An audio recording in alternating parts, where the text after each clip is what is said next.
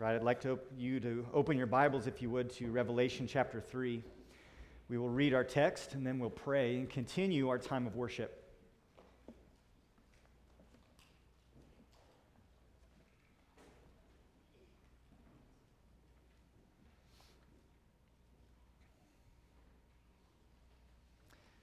Revelation chapter 3, our text this morning will be verses 1 through 6.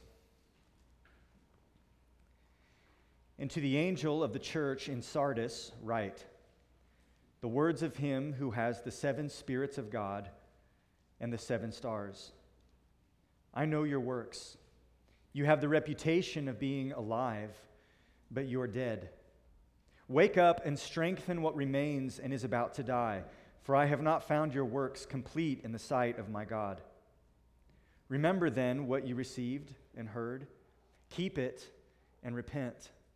If you will not wake up, I will come like a thief, and you will not know at what hour I will come against you. Yet you still have a few names in Sardis, people who have not soiled their garments, and they will walk with me in white, for they are worthy. The one who conquers will be clothed thus in white garments, and I will never blot his name out of the book of life. I will confess his name before my Father and before his angels. He who has an ear, let him hear what the Spirit says to the churches. Heavenly Father, we come to you today in faith, believing that when your word is read, when your word is preached, it is you who speaks to us. We thank you for the precious gift of Scripture, the timeless truths that are given to us to infuse us with faith and with fear and with joy and with hope. Lord, we thank you for the law of the Lord, which is perfect and revives our souls. So we ask, God, that you would speak to us this morning and that you do your work in your way so that you get all the glory. Amen. I want to ask you as we begin this morning, what comes into your mind when you hear the word revival? Revival. What is that trigger in your thoughts? Does it make you think of positive things? For some of you, maybe it does. Perhaps it speaks of experiences you've had where God did a significant work in your life. Perhaps some of you came to faith in Christ at a revival meeting. Perhaps for some of you, revival is something that you have eagerly studied in church history. You've looked at the first and second great awakenings in the United States and other revivals throughout history, and you've prayed with eagerness and longing that God would do it again, that he would do it here. For some of you, perhaps, revival, that word actually makes you a little bit nervous. You are a little bit suspicious when you hear that term because it brings to your mind high-pressure tactics. It brings to your mind some sort of maybe emotional frenzy where if you play the same song long enough and loud enough and get people hyped up, there will be this expression of emotional and physical responsiveness to God. For some of you, maybe it brings to mind an event at a church. Maybe growing up, your church would do several nights in a row of revival meetings where some traveling speaker would come in and sort of infuse the normal rhythms of church each week with something different to sort of stir things up. Maybe some of you think of the attempts at leading a new movement where these traveling speakers will fill up entire stadiums, right? And try to get as many people there as possible so that they can hear the simple gospel presentation. Though the word revival may have a lot of baggage, and while there are different views of what revival is and how revival happens, this word revival does speak to an important and a necessary truth. Our English word revival comes from the word revive, this verb, which means, according to the dictionary, to return to consciousness or life, to become active or flourishing again. That's very simply what our word revival means.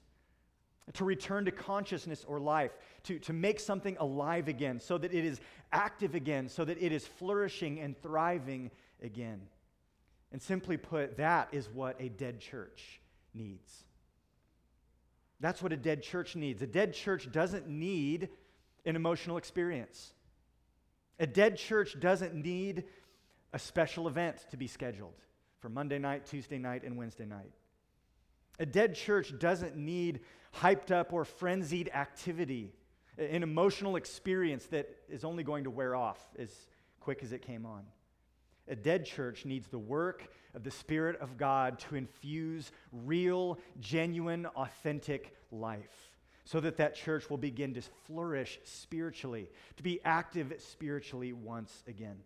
In the letter to Sardis, we see Jesus calling a dead church to awake, to be revived, to be made strong again, and to experience an essential spiritual change.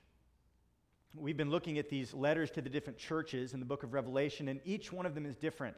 Each one has different strengths and weaknesses, and each one has different backgrounds. And for us, knowing the history, knowing the culture, knowing the geography even of these cities helps us understand these letters. And Sardis, this city, is no different. Sardis had a glorious past. They had quite the heritage as a city. But Sardis was somewhat of a cautionary tale. In ancient times, Sardis was a nearly impenetrable military fortress. Sardis was established thousands of years before Jesus was even born. I mean, we're looking at 1700, 1800 BC. And the city had this impenetrable military fortress that was built at the top of this hill. And this hill, there was only one way up.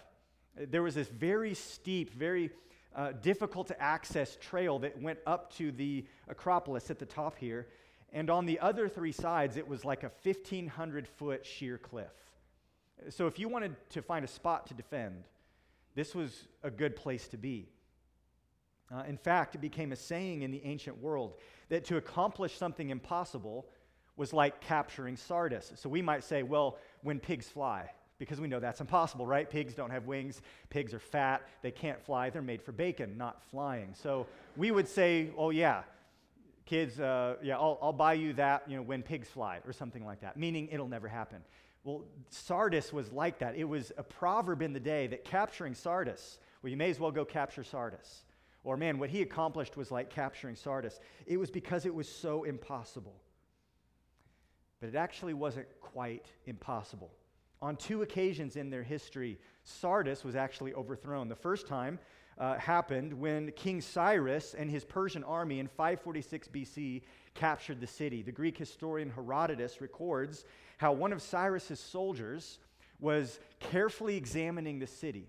He was watching it, he was observing, he was looking for a weakness, and he noticed that one of the soldiers in Sardis climbed down the backside through this hidden path because he wanted to get a helmet that had rolled off the wall. I mean, think about that. He wasn't paying attention. His helmet rolls off. This guy says, no big deal, I'll sneak down and get it. But one of these Persian soldiers saw this happen. And later, he snuck back up that same path, and he led a large number of soldiers into the citadel, and Sardis was overthrown. You say, well, climbing up was one thing. Why didn't they see them? Well, the soldiers at Sardis felt that their fortress was so bulletproof, they didn't even need to guard the backside. They had all their forces guarding and watching the front. And so the city fell. It happened again over 200 years later when Antiochus III and his Greek army besieged the city in 214 BC. Again, a soldier was watching, observing the city, and he noticed that they never guarded a certain portion of the wall because they thought it was impossible for anyone to get in that way. So this soldier led a small group of men in at that exact point, and they opened the gates from the inside. And they let all the other soldiers, they let their army in. And again, Sardis fell to the invaders. Sardis was basically the ancient equivalent to the story of the Titanic in our own era. Remember the Titanic? They said it couldn't be sunk. And they were so confident in the Titanic's safety and security, they didn't even bother to have enough lifeboats on board. By the time John is writing this letter in the first century, Sardis has been conquered twice, and it's also been through a disastrous earthquake in 17 AD. It was rebuilt later with Roman funding from Rome, but it never regained its former glory. In fact, they were so thankful to Rome for rebuilding them and funding their restoration project, they wanted to have a temple to the emperor there, but that privilege was denied. Their glory was in the past, and their claim to fame lay in what they once were, not what they continued to be. Now, why do I share all this history about Sardis? Well, this history is important because it corresponds in many ways to the failure of the church in Sardis. The church, the believers there, they thought everything was fine. They were not watchful, they were not on guard, and they failed to realize the great spiritual danger that they are in. Let's look at how Jesus assesses and diagnoses the problem. The problem, according to the end of verse 1, Jesus says, I know your works. You have the reputation of being alive, but you are dead. Jesus, the one who inspects the church, the one who assesses the church, he checks their pulse. Jesus checks their breathing. And he says, there is very little there. This is ironic because another sort of geographic detail about Sardis was they had a large necropolis right outside the gates of the city. It was a massive graveyard. And this massive graveyard boasted these large burial mounds for many of their ancient kings, these ancient kings that had ruled an empire that was headquartered in Sardis. And these burial mounds rivaled the size of the pyramids. I mean, they were that significant. And Jesus says, sadly, your church has more in common with the cemetery outside the gate than you have with a real, living, breathing church.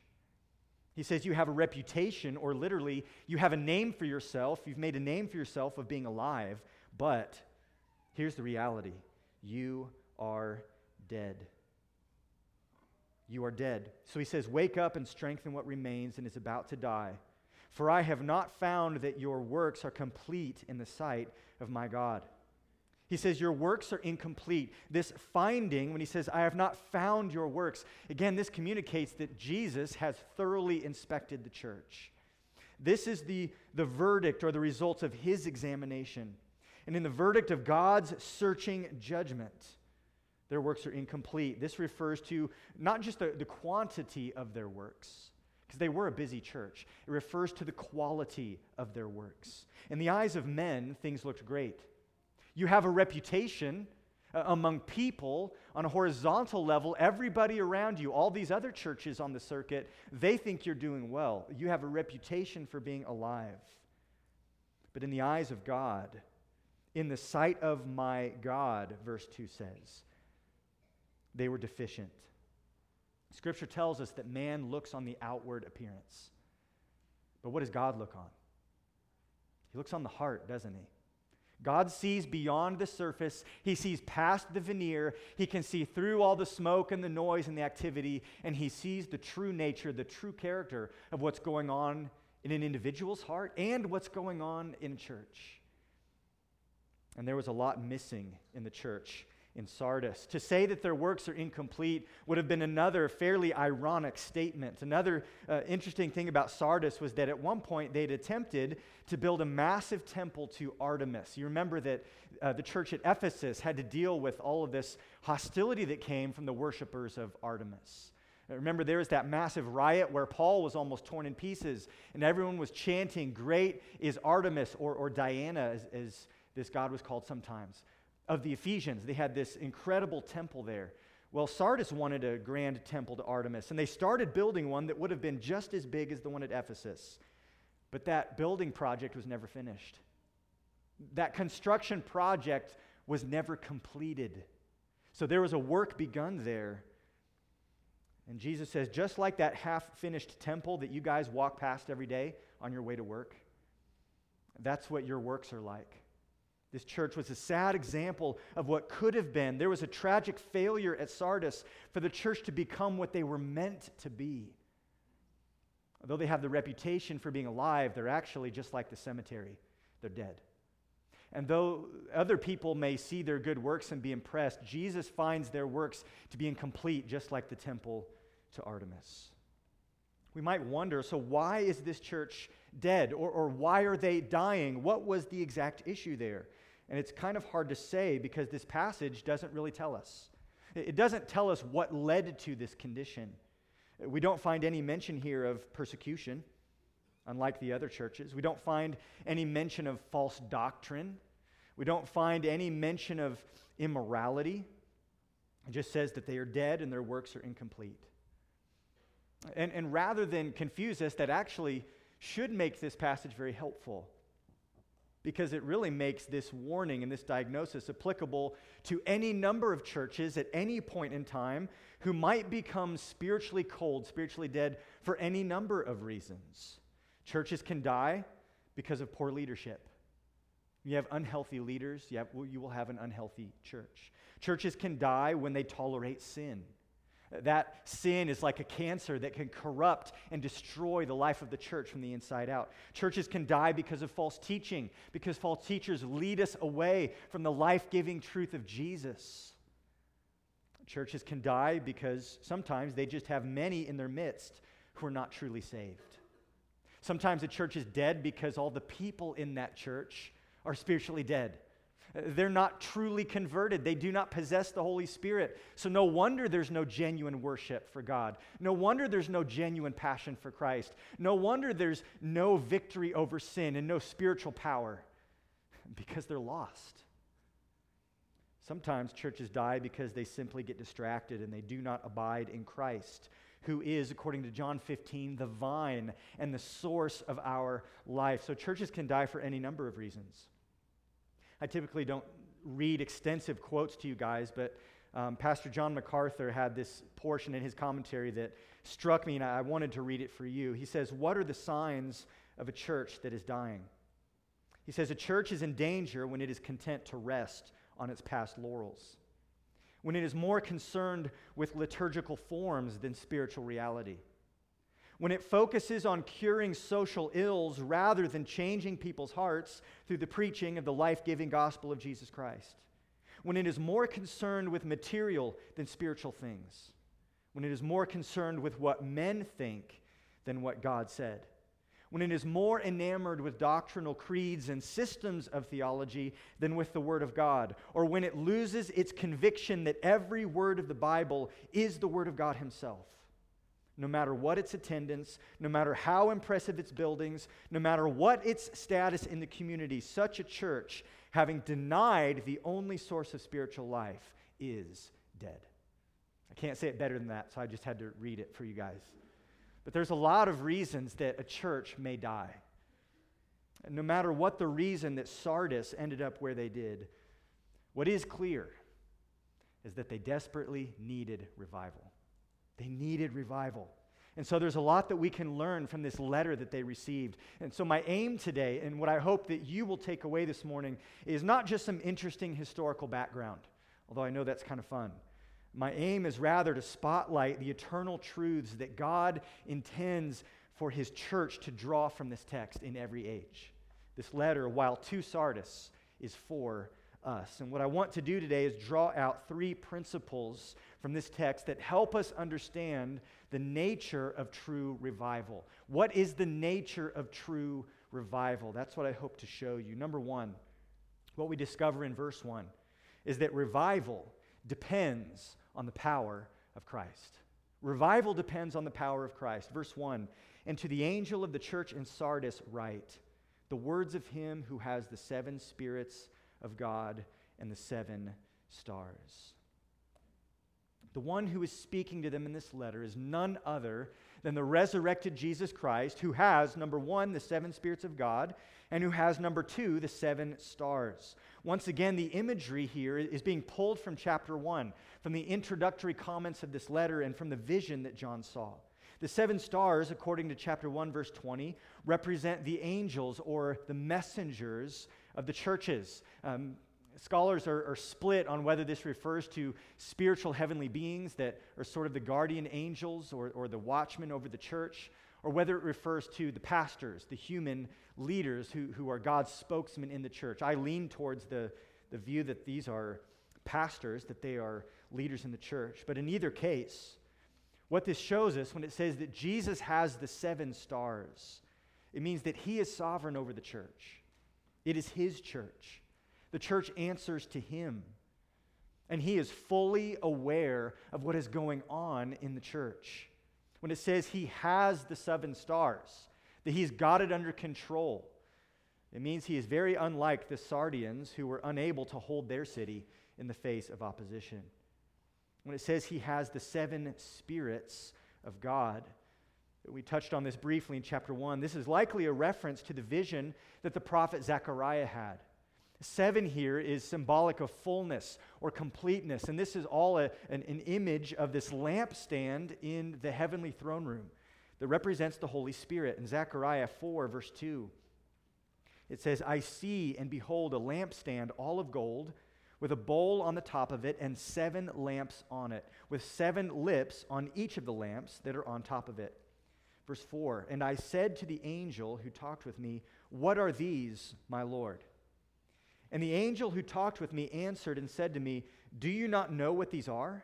I said, no, my Lord.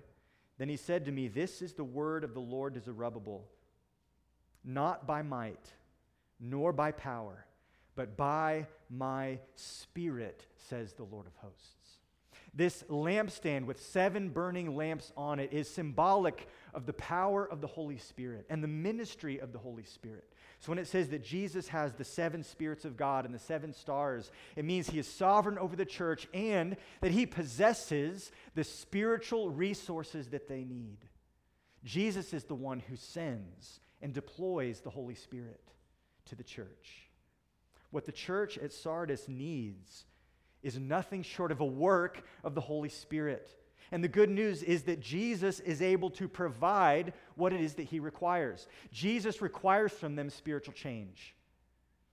If you've ever tried to change yourself, if you've ever tried to change someone else, you know how impossible that is. It actually takes a divine work of God. It takes the power of the Holy Spirit for a person's heart to change. And Jesus has all of that power. Isaiah 11 verse 1 says this, there shall come forth a shoot from the stump of Jesse, and a branch from his roots shall bear fruit, and the Spirit of the Lord shall rest upon him. The Spirit of wisdom and understanding, the Spirit of counsel and might, the Spirit of knowledge and the fear of God. The Messiah who was to come would have the power of the Holy Spirit. And Jesus says, that's me. That's me. I'm the one who speaks to you, and I have all the power that you need, the power to produce spiritual change. It's the Holy Spirit who is able to make us alive when we are dead.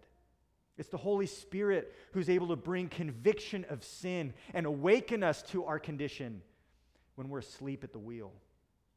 It's the Holy Spirit who is able to strengthen us to believe and obey the word of Christ and produce real change.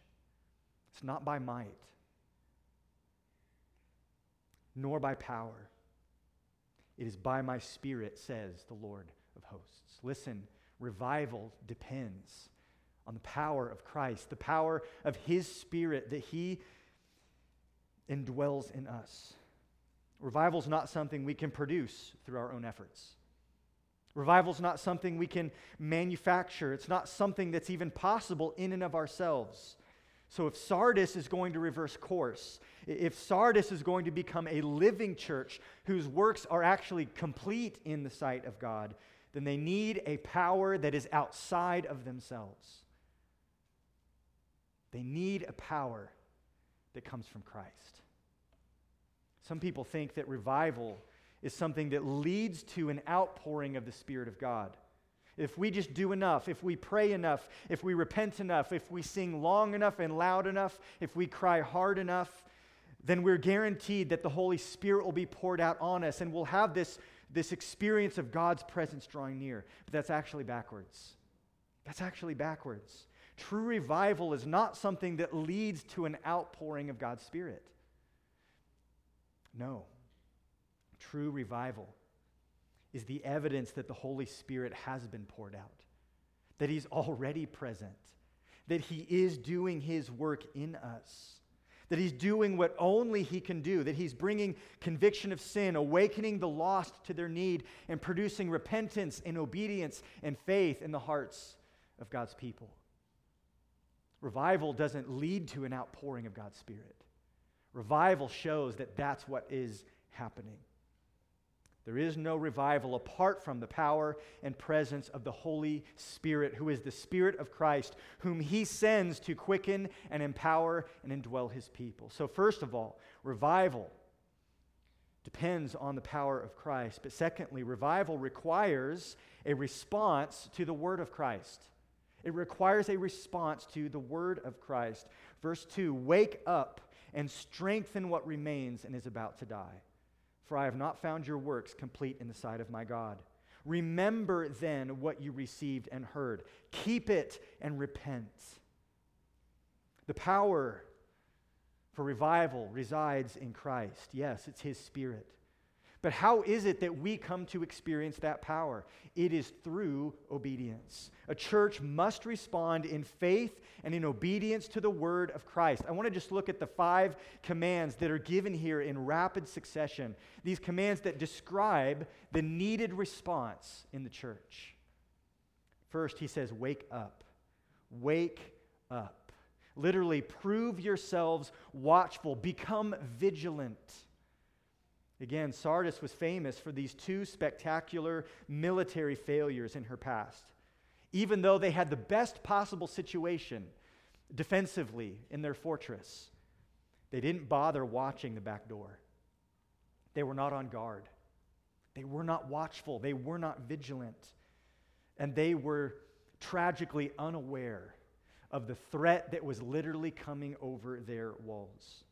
Similarly, this church at Sardis was unaware of their spiritual condition. They believed the press. They believed their own headlines, that they had this reputation for being alive, and so they thought they were. They were unconcerned about what was at stake. And Jesus says, you need to be alert to the very real spiritual decline that is taking place. What we are responsible to do is obey this command from Christ. Wake up. Be watchful. Take inventory. Look at what's going on. Don't be blind to the very real threats to spiritual vitality in your heart and in your church. Second, he says, strengthen what remains. Strengthen what remains. There were some good evidences from the past of some things that were good in the church. There were some things in the church worth preserving, worth restoring, worth rebuilding, worth developing. There was some good doctrine there. There was some love for Christ. There were some spiritual graces at work in them. There were some people there that were sincere. So just like a campfire that's died out, these people needed to dig in the ashes and uncover those coals and fan them into flame and to strengthen what remains. They had work to do. They had work to do. They were to wake up and to prove themselves watchful, and then they were to strengthen what remains and is about to die. This indicates that if they don't act now, then the little bit that they have left is bound to go out. It says, strengthen what remains and is about to die.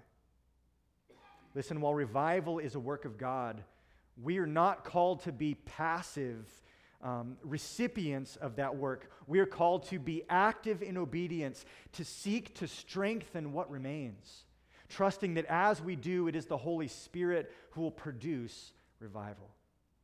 Third, he tells them there to remember what you have received and heard. Remember what you've received and heard. What is it that they received? What is it that they heard?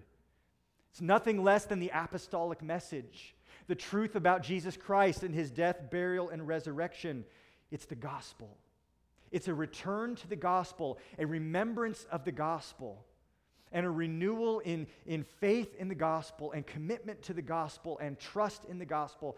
That is what will help to fan these flames once again and bring revival to this church. They needed to return to the central truth of Christianity, to rehearse and remember the story that shapes us and gives us our identity, to return to the doctrinal center of our faith. The gospel is the place where all these abstract truths about the love of God and the justice of God and the nature of sin, where it becomes very real and practical, where it takes on flesh, where God takes on flesh, and where my sins come into direct contact with the Holy Son of God and are punished on the cross. This is where Christianity becomes personal, where God's grace spells my name out. He says, you need to remember that. You need to remember the explosive reality of what Jesus has done on the cross. The gospel is the kindling for the fire of revival in the church. It's like one of those fire starter logs. Have you ever used those? You unpeel them and you light them up. They burn for a long time, and they burn really hot, and they catch everything around them on fire. So if you're not a Boy Scout, you can cheat and get one of those fire starter logs, right? The gospel is like that. It's the key to catching everything else on fire because it burns hotter than anything else we could talk about in this church. It burns longer than anything we could do in our own efforts in this church. It's the power of the gospel. A telltale sign of a dead or a dying church is that they are no longer excited about the truth of the gospel. A telltale sign of a dead and dying church is that its people are no longer moved by the truth of the gospel. That they are no longer confident in the power and the sufficiency and the centrality of the gospel. That they are no longer humbled by the gospel. Listen, what happens when a church neglects to remember the gospel is that it dies. It's dead. They may have a reputation for being alive, but there is no life apart from this truth. This church had obviously lost sight of what 1 Corinthians 15 says is of first importance, of what Romans 1 says is the power of God for salvation to everyone who believes. They've lost sight of the gospel. The good news that God, in his love for sinners, sent his son Jesus to live a perfect life. The gospel is the truth that Jesus fulfilled the righteous demands of the law on our behalf. That though he was the eternal Son of God, he took on flesh and came here to become one of us and represent us. And that this Jesus, although he's the rightful king, although he deserves all glory, he laid down his life like a sacrificial lamb to atone for our sins. To shed his blood that the righteous demands of God's justice would be satisfied. He made propitiation. He absorbed the wrath that we deserve by hanging on a Roman cross. And this Jesus didn't stay dead. 3 days later, he came out of the grave by the power of the Holy Spirit because it was not possible for death to hold him. And he ascended into heaven where today he sits at the right hand of God. He functions even now as our advocate, our high priest, praying for us. This gospel is the good news that everyone who repents of their sin, everyone who acknowledges their need, everyone who bows their knee and trusts in Jesus Christ is forgiven of their sin, is made alive by the power of the Spirit, is adopted into the family of God, and is promised an eternal inheritance with Christ. That's the gospel. Perhaps some of you need to remember today what you have heard, what you have received, because you've forgotten it. Maybe I didn't tell you anything new. But when was the last time that message, that story, that truth occupied the place of being front and center in your mind? When was the last time the gospel was the first tool you grabbed out of your toolbox to deal with discouragement, to deal with loneliness, to deal with guilt or shame, to deal with your sins of pride or anger or selfishness or lust? Have you forgotten the gospel? Remember. Remember what you heard and received. There's a fourth command he gives this church. Not only are they to wake up, strengthen what remains, and remember, but they're to keep it. The good graces that remained in the church, the things that were to be strengthened, and the gospel truth that they're remembering, all of this needs to be hung on to. This verb indicates an ongoing action, literally that they're to keep on keeping it. That as these things are fanned into flame and remembered, and this new attitude of watchfulness and awareness, that these things need to be maintained. If all of this only lasts for 15 minutes, it's only a matter of time until the church dies again.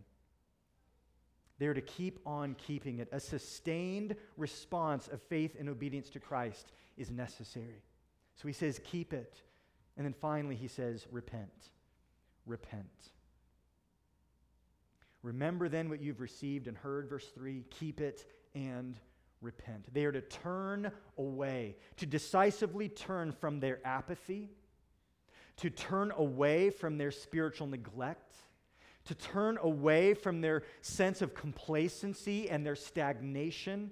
And they're to recognize this as a clear and present danger and make an abrupt change in direction. Say, we've been complacent, we've been forgetful, we've been neglectful, no more.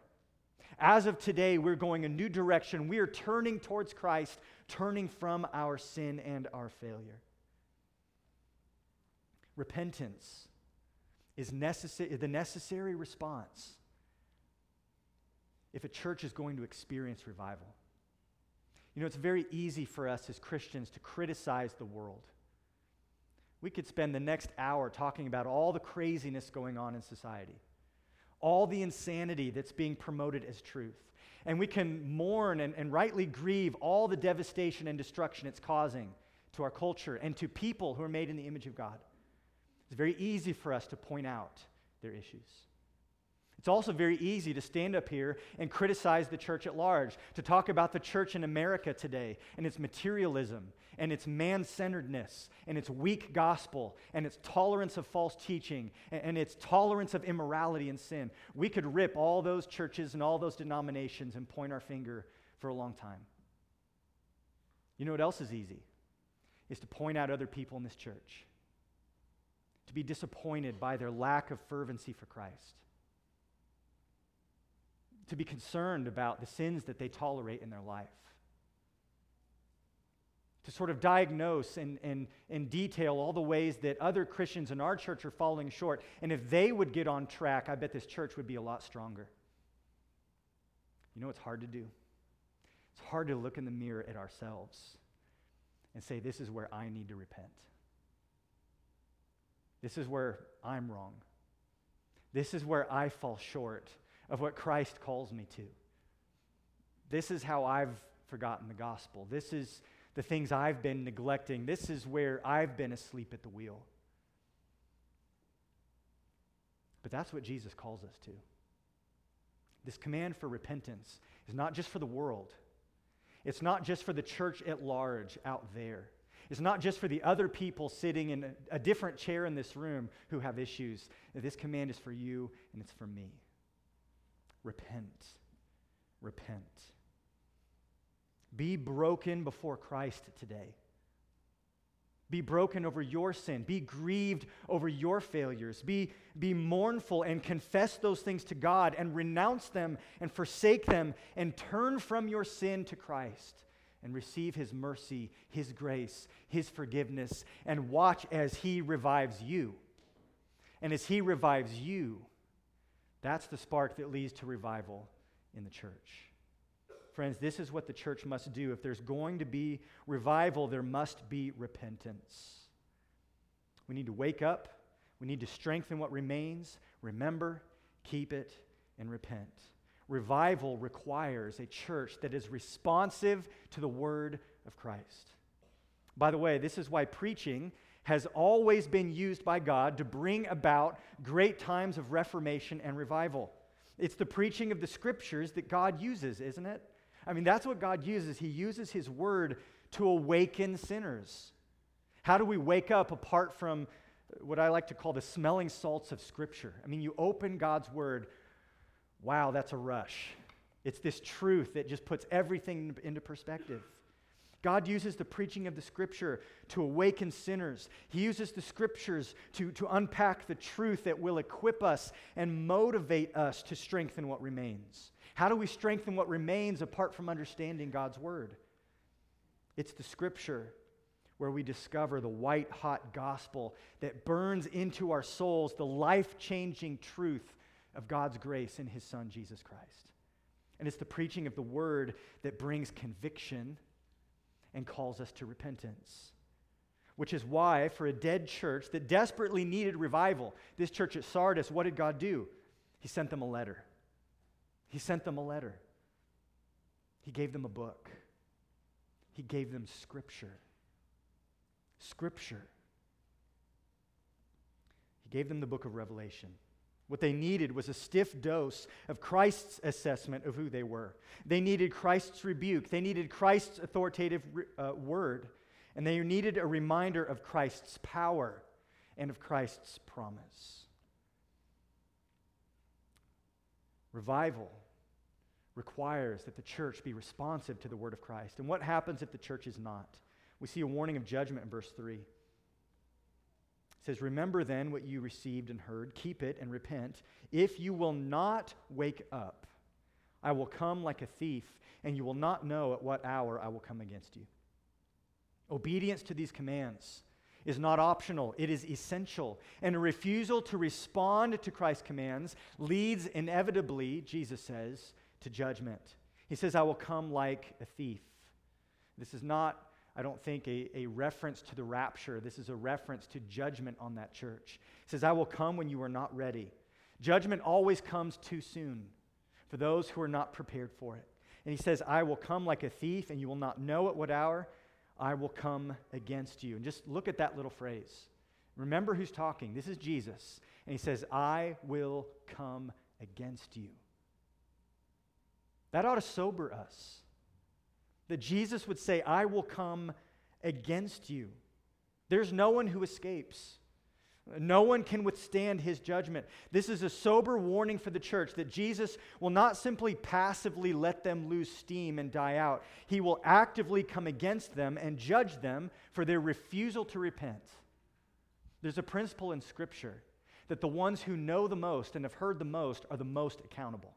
And so when the church has been given explicit instruction from Jesus Christ and says no, Jesus says, "I will come against you." So the ball's in their court. The question is, will they respond? Will they respond? Revival requires a responsive church. Jesus calls us to wake up, strengthen what remains, remember, keep it, and repent. And again, this is not just for that church. It's for this church. A responsive church is made up of responsive members, responsive people. So if you hear the voice of Jesus today speaking to you through his word, the ball is in your court. Will you say, "Yes, Lord," and obey him? Will you do what Jesus is calling you to do today?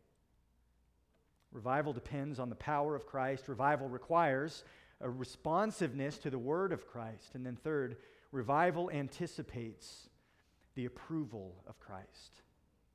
Revival anticipates the approval of Christ. Look in verse 4. "Yet you have still a few names in Sardis, people who have not soiled their garments, and they will walk with me in white, for they are worthy. The one who conquers will be clothed thus in white garments, and I will never blot his name out of the book of life. I will confess his name before my Father and before his angels. He who has an ear, let him hear what the Spirit says to the churches." We have to ask, what is the significance here of these white robes? We see that there are some who are faithful, verse 4. There's this righteous remnant, thankfully, by God's grace. There's some who have not compromised, and they have walked in holiness. He says, "They will walk with me in white, for they are worthy." And he says, "To the one who conquers, to the one who perseveres in his faith, the one who endures to the end, that he will be clothed thus in white garments." So what does this mean? Well, I think verse 4 is speaking here of, very simply, practical holiness.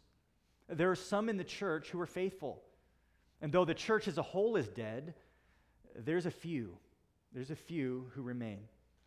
And Jesus approves of them. Jesus accepts them. He has no rebuke for them. Despite the overall dead nature of the church, there's still this righteous remnant, and Jesus approves of them. So what is this promise for in verse 5? That the one who conquers will be clothed thus in white garments. There's kind of two ways we can understand this. Sometimes in Scripture we read of being clothed by Christ in white garments, and it's sort of in a metaphor for justification, for Jesus giving us his righteousness so that we can be declared right in the sight of God. But we know that that's something that happens not at the end after we overcome. That's something that happens at the point of our salvation. That's an immediate action where Christ imputes his righteousness to us and he takes all of our sin upon himself. There's a trade, this beautiful exchange that takes place when we're saved. So speaking about being clothed in white as a future reality steers us away from thinking about this as justification. If this were referring to Christ's imputed righteousness, this would be teaching a salvation by works, that if we persevere and we believe and we make it to the end, then as a reward we get Christ's righteousness, and that's not the gospel. So while in other places in Scripture these robes refer to Christ's imputed righteousness, I don't think that's what's going on here. Rather, I think it's helpful here to understand this in the historical context. In those days, when there were festivals or celebrations, great celebrations, there were these festal robes that were given to people who were invited. Everybody who came to the party was given this white garment to wear. It was symbolic, and it was for a special occasion. So if we think about it this way, I think we can better understand what these robes are talking about when we see it as Jesus promising that those who persevere, those who endure, that they have acceptance by God. They're going to be present for this great celebration at the end of time. And that Christ's approval of them in their salvation, as God justifies them, is going to be matched with this approval as they are welcomed into His presence. I think this makes even more sense when we pair it with the promise that He will never blot their name out of the book of life. Some people, sadly, will read this statement that He will never blot their name out of the book of life. They'll read this promise that's intended to be comforting as a warning, as a threat that's supposed to do the opposite of comforting people. They'll read this and say, well, this means that maybe He will blot some people out of the book of life, but I don't think that's the right way to read it. Again, historically, whether you were a member at the local synagogue or whether you were a citizen of a Greco-Roman city, they kept these rolls of people who belonged. And sometimes people got removed. You could be kicked out of the synagogue. We see that happen to a blind man who was healed by Jesus, and he was cast out of the synagogue. His name was erased from the rolls. He couldn't come in any longer. Likewise, you could lose your citizenship. If you commit certain crimes, if you perhaps don't worship the emperor, for example, you could have your name blotted out of the book of the living, the census register that showed who was a citizen of the city. They would say, you're dead to us now. You no longer belong. What Jesus is saying to these people is this, that if you trust in me, you devote yourself to my gospel, you strengthen what remains, that proves that you're really one of mine, and everyone who belongs to me, there is no threat of being blotted out of my book. Jesus doesn't have an eraser on His pencil. That's the promise. That's the promise. How encouraging this would have been for Jewish believers who lived in Sardis. Archaeology shows that the largest synagogue that we've ever uncovered was in Sardis. The Jewish community was very strong there and had a special exemption from the Roman Empire that they didn't have to offer the pinch of incense to Caesar. You know what would have been tempting for Christians? To sort of want to belong to the Jewish community. It would have been a get-out-of-jail-free card. If they would have confessed Jesus Christ publicly as Lord, they would have been ostracized by the Jewish community, and they now would have felt the weight of Roman oppression. They might have been written out of the rolls in the synagogue. Jesus says, don't worry about it, because you won't be blotted out of my book. For those who may have been citizens of Sardis, perhaps if they refused to worship the emperor, if they confess that Jesus is Lord instead of Caesar, they might have had their citizenry revoked. Jesus says, that's okay, because I will never blot your name out of my book. There's this amazing statement. He says, I will confess his name before my Father and before his angels. Jesus says, I will be for you. I will represent you to the Father. Contrast this with the warning. If they do not repent, Jesus will come against them. But if they confess his name, Jesus will confess theirs. He will be for them. He will be for them. They will be accepted in the realm that really matters. This echoes the truth that Jesus taught in Matthew 10.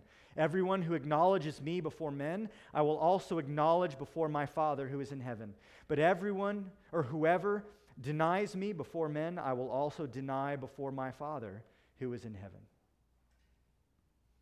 Listen, what matters most is loyalty to Christ, faithfulness to Christ, a holy life in obedience to Christ. And when revival happens, it's because people care more about that. They care more about pleasing Christ. They care more about His acceptance than they care about anything else.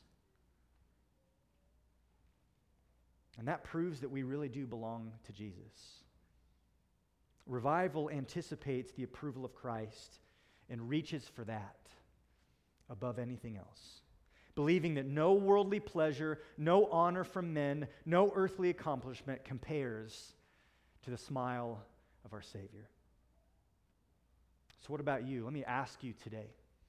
If Jesus were to come and inspect this church, and if He were to inspect your heart, what would He say? Do you have a reputation for being alive, but you're actually spiritually dead? There's always a danger of hypocrisy in the church. Perhaps some of you are just playing church today. It looks great on the outside. What does Jesus see? What does Jesus see?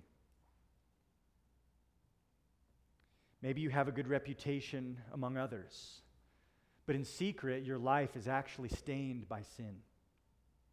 Perhaps you have a reputation for being busy and active and serving in the church, but under closer inspection, you lack the presence and the power of the Holy Spirit. There's not genuine fruit, the kind of fruit that will hold up on the day of judgment.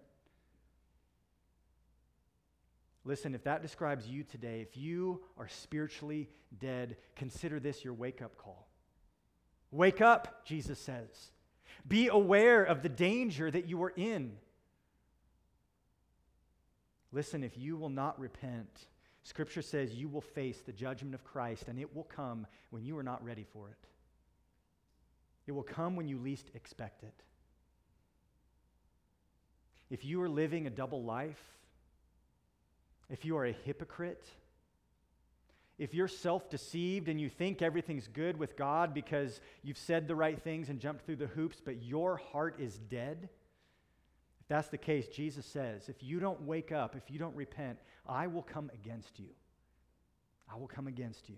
But here's the good news today. If you will repent, if you will wake up, if you will turn from your sin and trust in Christ, Jesus says that He will never blot your name out of the book of life, and you will wear His robes. You'll be invited to the celebration, the marriage supper of the Lamb.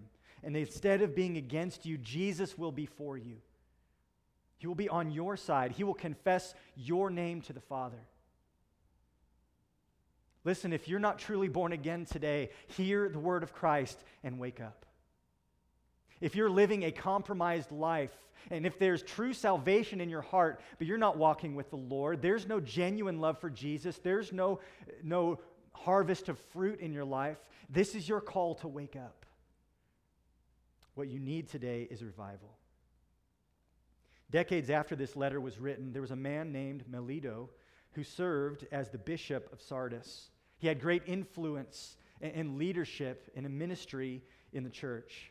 He's known for actually writing the first commentary on several different portions from the book of Revelation. You know what that tells us? It tells us that there was some measure of revival in Sardis. It wasn't too late. They woke up. They remembered.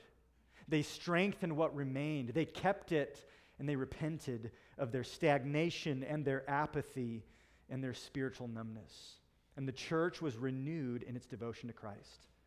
They heard the warning, and God, through the power of His Spirit, revived them. May God produce that kind of revival in our hearts, that we might be a church today that not only has a reputation of being alive, a reputation for growth, a reputation for doing ministry, but I pray that we would be a church that is actually alive in the eyes of God. A church whose works are found to be complete as we depend on the Holy Spirit and remember the word and the work of our Savior, Jesus Christ. Let's pray.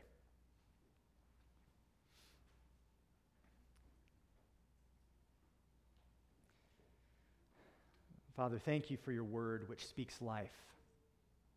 Thank you for your Spirit who causes us to live. We thank you for your Son who has purchased life for us in his death. Thank you for the regular rhythms of preaching and singing and communion that bring us back to the source of our life. Lord, thank you for the miracle of grace you've done in so many in this room, in bringing them to life and making them awake to the gospel and producing by your Spirit faith and repentance in them. God, the church can only live by your power and by your grace. And Lord, when we struggle, when we fade in our life and devotion to Christ, when there's a loss of power and fervor and zeal and tenderness and love, Lord, we need another work of your grace. We know that revival is not something we manufacture, it's something you do. And so we pray that you would strengthen us to obey the commands you've given. Lord, we offer ourselves to you and ask that if there are unredeemed, spiritually dead people in our midst, that today you would quicken them, awaken them to the glory of the gospel, and bring them to life. Lord, if there are those in our midst who claim Christ, who have been saved, but they're holding on to bitterness, holding on to anger, holding on to secret sin, unwilling to repent, and the spiritual life has all but drained out of them, I pray that today you would break through those walls and do something that I can't do something that this church can't do. Bring them to repentance. Bring true revival in their heart. Sober them with the warning that you will come against them if they do not repent. Encourage them with the promise that if they do, that they will walk with you in robes of white and they will never be blotted out of your book. God, I pray for a work of grace to bring revival to hearts, to families, and to this church, and enable us, Lord, to keep on keeping these things, to never lose sight of your word and your will for us. Amen.